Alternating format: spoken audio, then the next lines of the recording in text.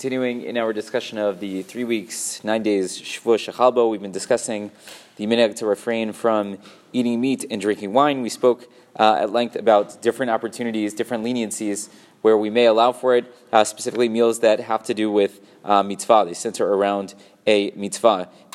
One of the things that we said is that if you have one of these meals that surrounds a mitzvah, so it would be permissible to eat meat and to drink wine even on Erev Tisha B'Av itself, as long as it's not the Suda Mafseket, it's not literally the final meal that we have already, some of the morning practices that kick in. So otherwise, it should be fine to eat meat and drink wine. The Mishnah Berurah here adds, V'im chal mila o hasiyum mesachet b'tisha b'av shechal b'shabbat. Let's say there's a bris where someone wants to make a siyum on Shabbos where Tisha B'Av falls out, like we have this year. Tisha B'Av falls out on Shabbos. We delay most of the fasting, well, all of the fasting. We delay the the truth is not, all right, whatever.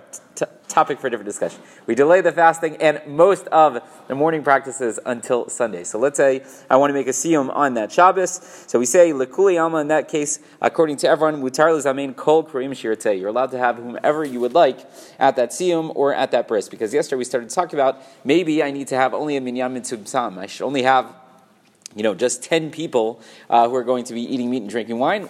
Everyone else can come, but not everyone can partake of the meat and the wine.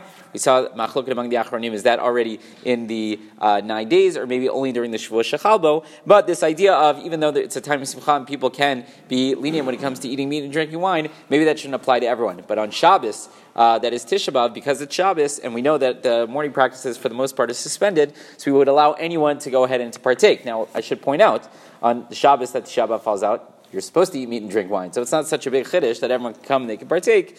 But nevertheless, it's important to know. You may have thought that perhaps it would be different because it is Tisha B'Av itself. One last point over here. Obviously, there's more to discuss. We've talked in the past. What about Shabbos leftovers? Am I allowed to eat that during the 9 days? We've talked about what if I always have meat at my Malava Malka, my meal on Saturday night? Am I allowed to have meat? What about, all different types of situations, right? The Moroccans, or some Moroccans have a custom what's called Sudat Boi Kala, that they have like a whole Shabbos meal before Shabbos, right? Or there's a minhag of Toameh Chaim Zachlu, specifically to taste the different Shabbos foods that we've talked about in the past. So am I allowed to eat meat during the 9 days? We've talked about all these things in the past. It may be a different time, but one last important point that's made by the Shulchan Aruch says, the Shulchan Aruch makes, he says, Kol mi sheochel basar makom noagim bo isur.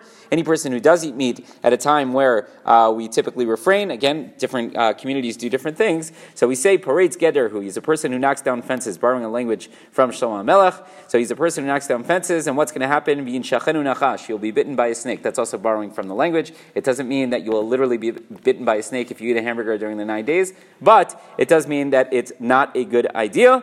And the one other thing that the Rama mentions is mutar lishto kol shechar afilu shel dvash karim mid.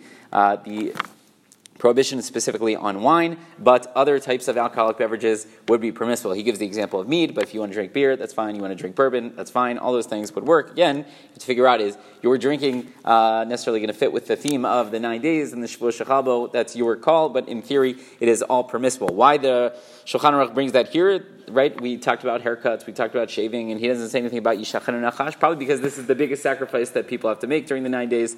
The not eating meat, it's very difficult, so he reminds them that it's a good idea to hold on to these practices and not to violate them.